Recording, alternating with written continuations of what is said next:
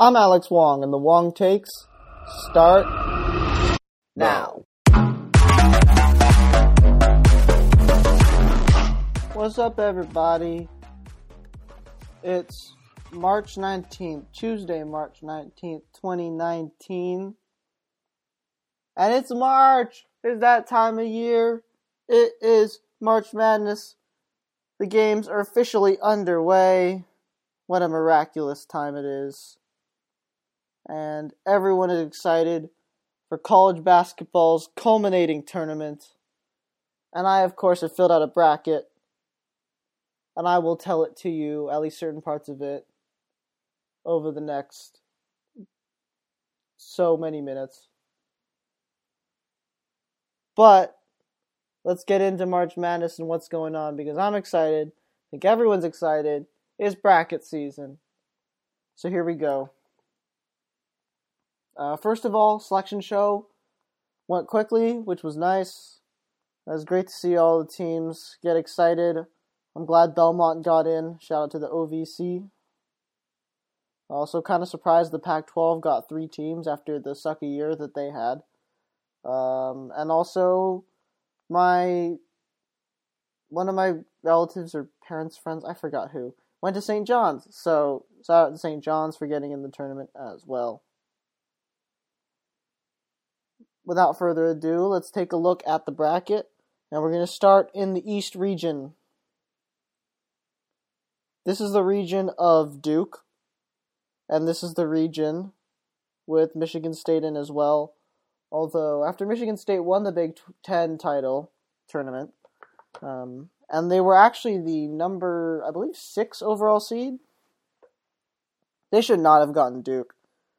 Because Duke was the number 1 seed overall, and I think the NCAA should move to the straight S curve for seeding, because if you don't know how the NCAA seeds, like which region of the bracket teams are in, they first come up with the S curve rankings, which are just rating all of the teams in the tournament from 1 to 68. And if in a perfect S curve, what they would do is they would start with the first team going into one of the brackets, the first team overall going into one of the brackets. Then you put the second team overall in a different bracket, and the third team overall in a different bracket, and the fourth team overall in a different bracket. So now the 4 seeds each, or the 4 1 seeds, are now each in different brackets. Then you take the 5th overall seed, and you put them with the 4th overall seed. So in other words, it's kind of like a bracket inside of a bracket, right? The 4th seed team, which is the 4th overall seed, which is a 1 seed, plays the 5th overall seed, which is a 2 seed. So the worst 1 seed plays the best 2 seed if they both made it to the regional final. And that makes sense, right? You want to reward the best overall seed with the weakest 2 seed. Now that doesn't exactly happen because the NCAA wants to keep these regions of the East, West, South, and Midwest at least a little more than nominal, and try to prevent teams from traveling a ton. But in this case, that resulted in the 4th overall seed and the 8th overall seed, Gonzaga and Michigan, ending up in the same bracket. Whereas it probably would have made more sense to have Michigan face Duke, because they were the 8th overall seed. And clearly Michigan State beat Michigan 3 times and probably deserved a better draw than they got. But that's the situation that happened there. But back to the East region. So the East has Duke, Michigan State in it. And I think Duke is the clear favorite just because Zion, RJ Barrett, and Cam Reddish, when that team is fully healthy, plus the emergence of Alex O'Connell and Trey Jones has been in there all year, that is the most complete team and the most talented team. The only flaw, and this is what could really end up biting them, and this is why, my bracket is not really complete yet. I might change it, but this is why I might not pick Duke if I decide not to. They struggle from the 3-point line sometimes, and in March Madness, if you have one bad game from the 3-point line, you're toast. You don't get a second chance. If you miss a bunch of threes, it's all over. And so that's why Duke might not be they are, I think, the betting favorite, but maybe why they shouldn't be in this tournament. Michigan State showed up big time and came up big over the last stretch of the season, beating Michigan 3 times. And they have a legitimate shot to beat Duke. I mean, any team does, but some other standouts from this region. I don't think LSU is a super strong team, although I haven't watched them a ton this year. Virginia Tech getting Justin Blackman back is big. One thing I might watch out for in this region of the bracket, UCF has Taco Fall, and if Duke is unable to stop him on defense, the 7'6" player, that could be one of the craziest 9-1 upsets of all time. And that's something that I think has a reasonable-ish shot of happening, although I still have Duke getting past that round. And at the moment, I have Duke beating Michigan State in the regional final as my picks.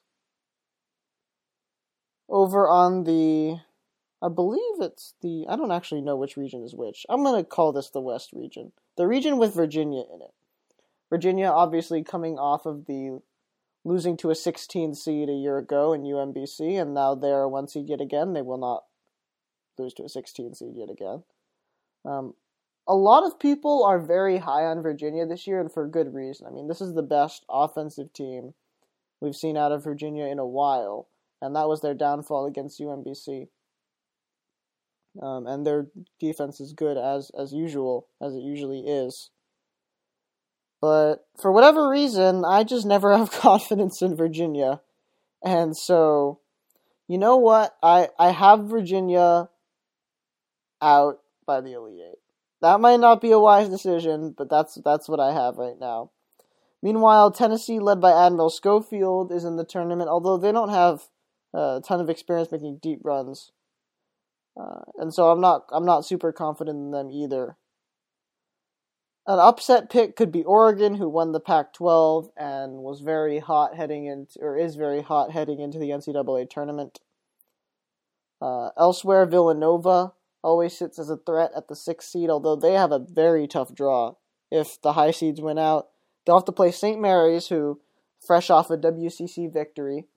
Then they'd have to possibly play Purdue, who's a very talented team.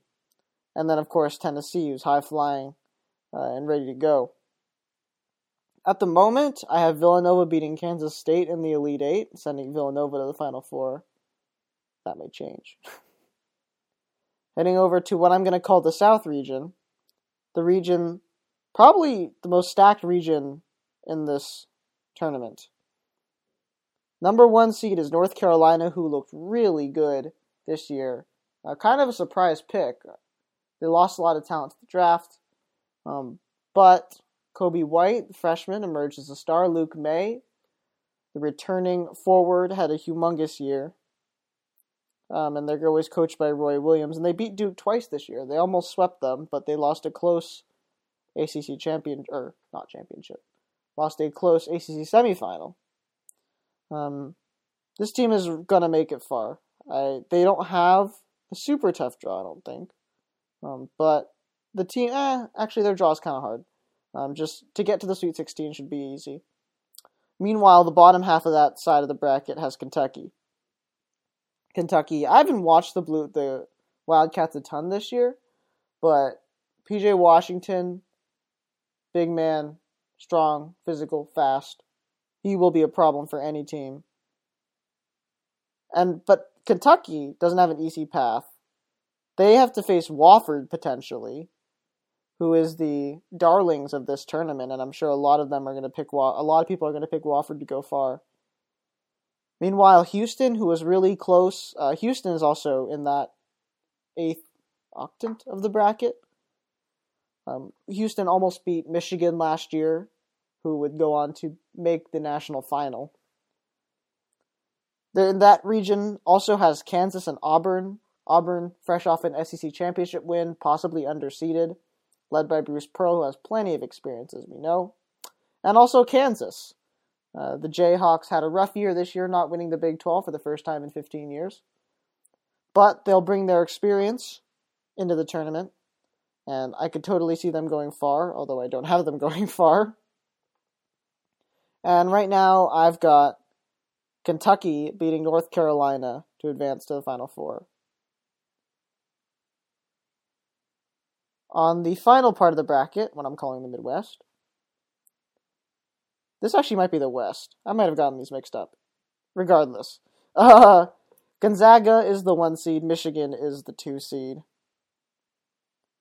I like Michigan more than Gonzaga, even though Gonzaga played really well this year and only had, I believe, 3 losses.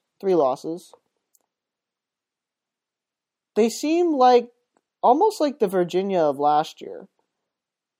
They win games, but they're They have like 1 or 2 really good players, like Rui Hachimura, obviously. But I don't know if this team has the stamina to make it to a Final Four appearance. And Gonzaga has a history of kind of going out early, except for that time 2 years ago they made it to the national final. But Michigan returns a strong team, although they lost 3 times to Michigan State. And they didn't win their conference. But Michigan's still returning a lot of talent as well, and I think they'll make a good run in the tournament. Watch out for Nevada, the 7 seed. Caleb and Cody Martin have led a good squad, and Eric Musselman, their coach over in Nevada, out of the Mountain West. They started the season, I think, their first 14 games undefeated, and they are undefeated no more. But they still got a 7 seed, which is tough from a non-P5 conference. And have a chance possibly to face Michigan in the second round. I look for that as a possible trendy upset pick. Also, probably the best game of the first round in this side of the region, Marquette and Murray State. Marquette led by Marcus Howard, who's had multiple huge games, and Murray State led by John Morant, the consensus lottery pick coming out of the OVC. And everyone's excited to see him in the tournament. That might be probably the fastest game of the tournament, I think.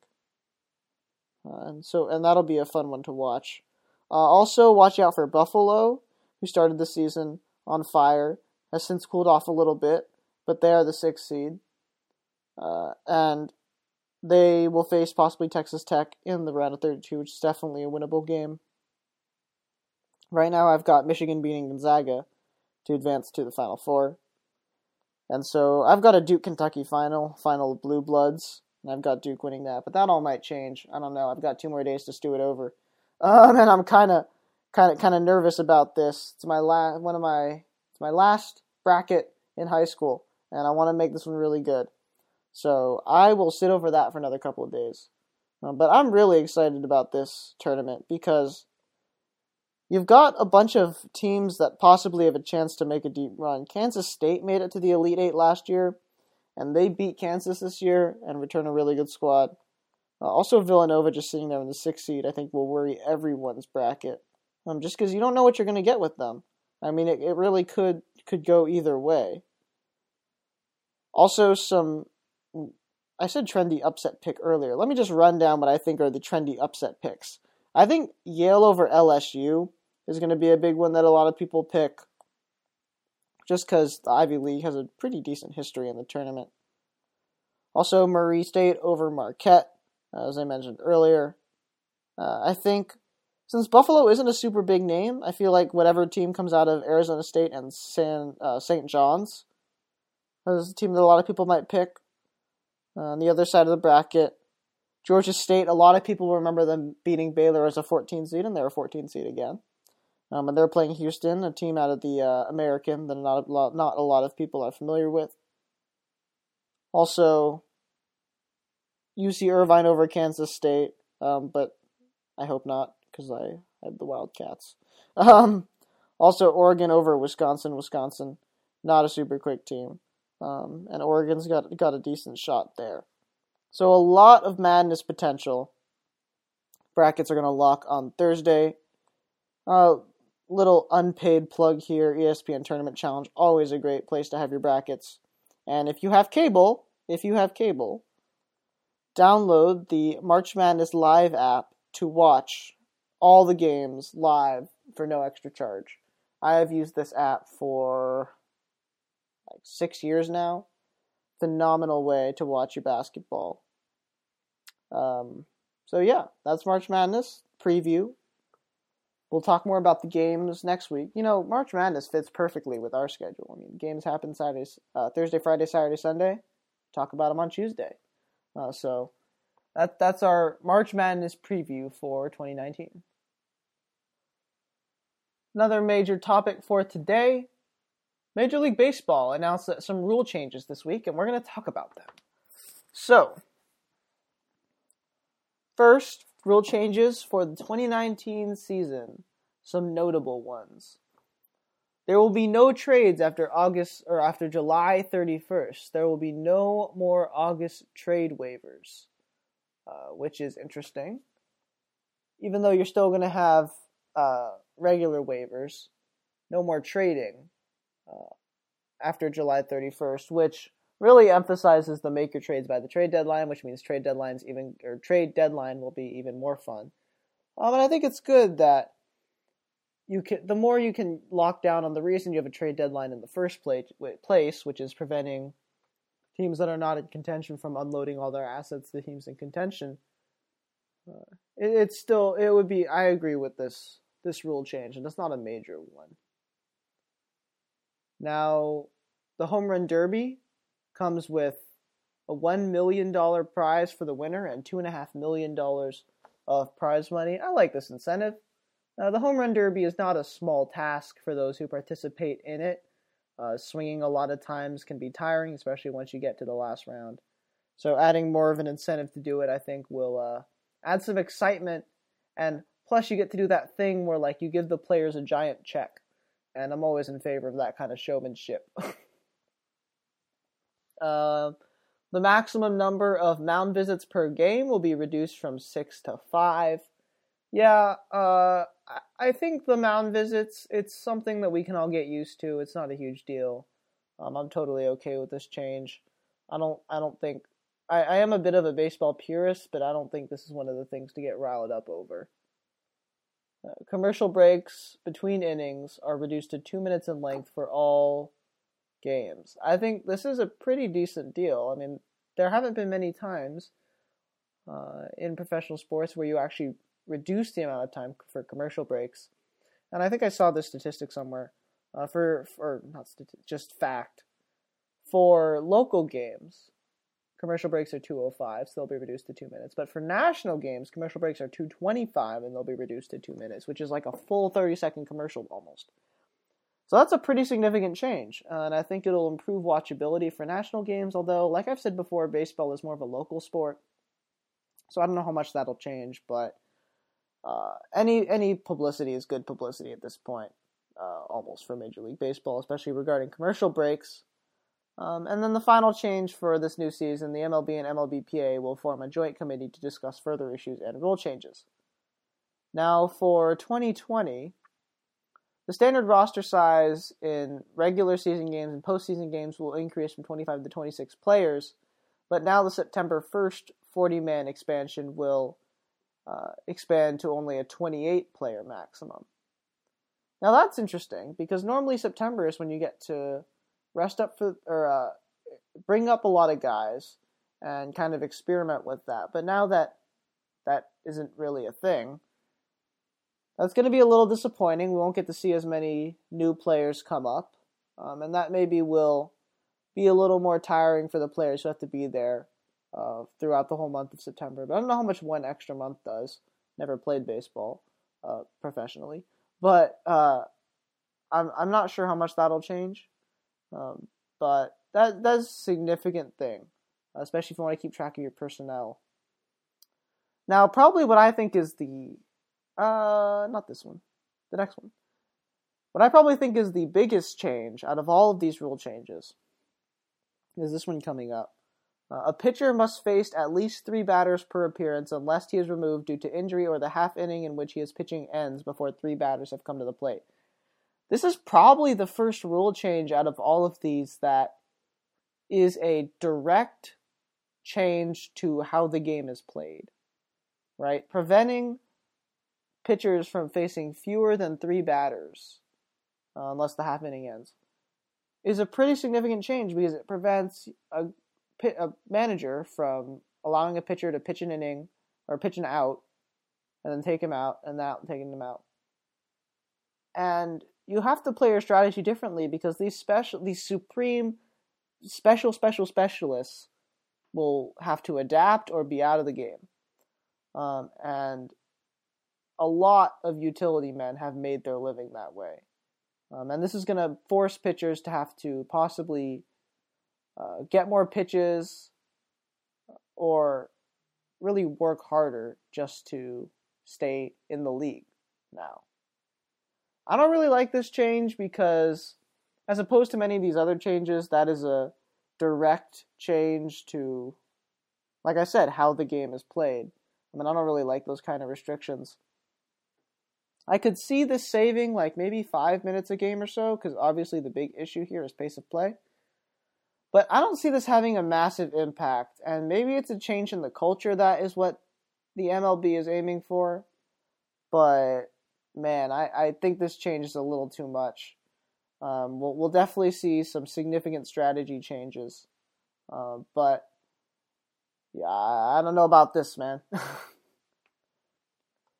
And finally, another rule change by 2020 is that position players are only eligible to pitch in extra innings or when a team is leading or trailing by 7 or more runs.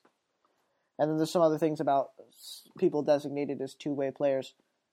Yeah, I don't like this either. Another change that's kind of changing what you can and can't do on the baseball diamond that relates to strategy.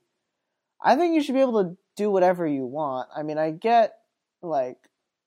Okay, so the main reason I'm guessing why they made this rule is because when you bring in position players, they're worse at pitching, and so it's going to take longer to get outs. That's really all I can come up with. I think you should let position players pitch if they want to. It's better to watch. It's better for the league. And I get that the 7 or more runs rule is still there, and the extra innings rule is still there. And at this point, I mean, given that most of the situations happen anyway, it just kind of seems like an unnecessary formality. And not something that I would enforce if I were commissioner. Plus, I feel like if position players come in, people wouldn't be watching the game anyway. So I don't know if this just seems like a extraneous measure or something that won't really be exercised super often. But nonetheless, they implemented it, and so it will happen over the next couple of years or so. Quick take. Courtesy Kyle Newport of Bleacher Report. A report that Peyton Manning and ESPN are meeting about a Monday Night Football job. So there's been a lot of craziness happening with the Monday Night Football crew over this offseason, this NFL offseason so far. Jason Witten announced that he's unretiring and rejoining the Cowboys, which means that he will be leaving the broadcast booth. ESPN also announced that they have stopped the Boogermobile, so that little raving cart that goes around on Monday Night Football will no longer be there obstructing people's views. And now Peyton Manning. I think Monday Night Football is definitely a salvageable thing. I don't think Joe Tessitore is as bad as everyone likes. I mean, Tess adds a little dramatic flair, and right now it might seem a little weird that there's a dramatic flair on a otherwise subpar broadcast, but if they want to restore Monday Night Football's former glory, dress for success. Play like you, I don't know the saying, but act as if you are there, right? Don't play down to your level, and I think Tess does a great job on Monday Night Football. Witten was just a little unprepared and a little dry, or he was prepared, but just a little dry. I felt like was the biggest thing, and I feel like Peyton Manning could add a little more excitement, not a Tony Romo excitement, but a little more. I think it would be an improvement, and I'm not sure if you need a 3-person set. I feel like a 2-person commentating booth is more intimate. And allows it just conversation to flow easier. I mean, the Breen, Van Gundy, Jackson set is, no matter what your opinions of it are, they've called the finals for years, and clearly ESPN loves them. And I think the reason for that is Van Gundy and Jackson have spent enough time together that they riff on each other, and they are good friends, and they know how to step on each other's toes, or no, in a good sense, poke at each other a little bit. And I feel like unless you have that dynamic, a three-person booth is just crowded and kind of boring. And I don't really know if you need Booger in there. I think Booger works better as a studio host, and he does a good job as a studio host. But I think having Peyton there with Joe Tess would be an interesting thing. And it would be interesting to test out for a year and see what happens. I mean, reviews can't be worse than what we had last year, after all. So I'm sticking with this little segment from last week, off topic. I think it has a lot of potential, and I think it's going to be a lot of fun. So this week's off topic is, with the coming of March Madness, everyone around the country is preparing to have TV marathons over the next week, with 16 games on Thursday, 16 games on Friday, 8 games on Saturday, and 8 games on Sunday. And everyone will be watching games, many with friends, and I think it's apropos that I rank March Madness snacks. And I'm not talking about snacks like pizza or burgers or, well, even wings, but I'm talking about snacks that are like finger food that you can eat a lot of. And you'll see what I mean when I get into this list. And by the way, this is a ranking of my top. These are all things I like, but this is not worst to first. These are the 5 top things for me, and I like all of them. But here we go. 5th are potato chips. Potato chips, solid snack, very solid snack.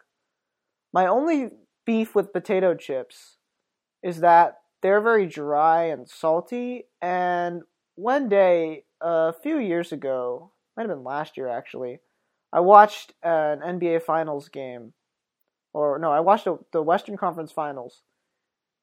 And I had a lot of chips. And see, the problem with that is the next day I woke up and my throat was dry. It was a pain, because when you eat chips and you keep eating them and you can't stop, that creates a situation where your mouth just hates it.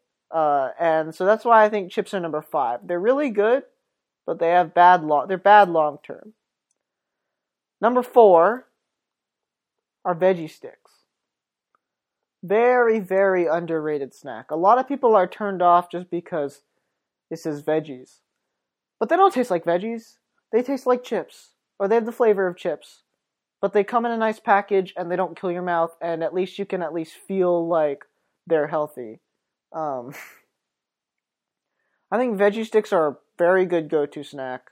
And you can eat as much as you want, even though it's a lot of sodium. All these snacks are a lot of sodium. Well, except for one, which we'll get to later. But these are all relatively not so horrible for you. And I think that's why veggie sticks are number 4. Number 3 are pretzels. And I'm not talking about soft pretzels. I'm talking about hard pretzels / pretzel stick. Or mini pretzels / pretzel sticks. Very good snack. Because they deliver crunch, they deliver flavor with the salt, and you can have a lot of them, and it's kind of salty, but it's not going to kill your mouth like the chips will. Very, very good snack. And they're very scalable too. Pretzel sticks, a bag of pretzel sticks will last you for hours. And so I think those are a good, not super guilty snack. Number 2, and the one that I really can't emphasize enough, and I struggled with number 2 versus number 1. I think I have my list right. Number 2 is popcorn.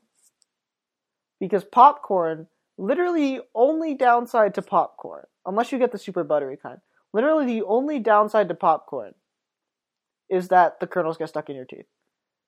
Everything else, if you don't get the super buttery popcorn, is really good. Because it's good, it has a nice texture, it's not too abrasive. Things like crunching can get kind of maybe a little tired over time. Popcorn, nah. Also, you can get it's very, you can find a lot of varieties of popcorn. to match your needs, to match your watching group's needs. Lot of flavor, depending on what you get. Also, it's healthy. You can feel very unguilty eating popcorn, especially if you're getting the skinny pop, or like a Smart Food popcorn with like reduced fat. Something that you could eat for hours and just feel great afterwards. I think popcorn is a 1A, but number one is reserved for probably my favorite dry snack, Chex Mix. Chex Mix. The thing that separates Chex Mix from everything else, you get something different in every bite, right? It has something for everyone. I've ranked Chex Mix before, and I'm not going to do it here because I might save it for another time. But Chex Mix, no matter what, all of it is good. Some things are better than others, but all of the snacks in Chex Mix are good. All 5 of them. You got your corn Chex, your wheat Chex, your pretzel stick, or your pretzels, your rye chips, and your breadsticks. All of those are quality snacks. So I believe that Chex Mix are the number one March Madness food because you can eat a lot of it and it's a lot of variety. Alright, that's my mantra about food. I could talk forever about food, and maybe I'll do so another time. But in the meantime, thanks so much for listening to The Wong Takes. bit.ly/The Wong Takes, patreon.com/The Wong Takes, wongtakes@gmail.com. Rate and subscribe on iTunes and Google Play. Send questions, leave voicemails. Thank you so much for listening to the podcast. We are well over 30 minutes, and I will see you next week.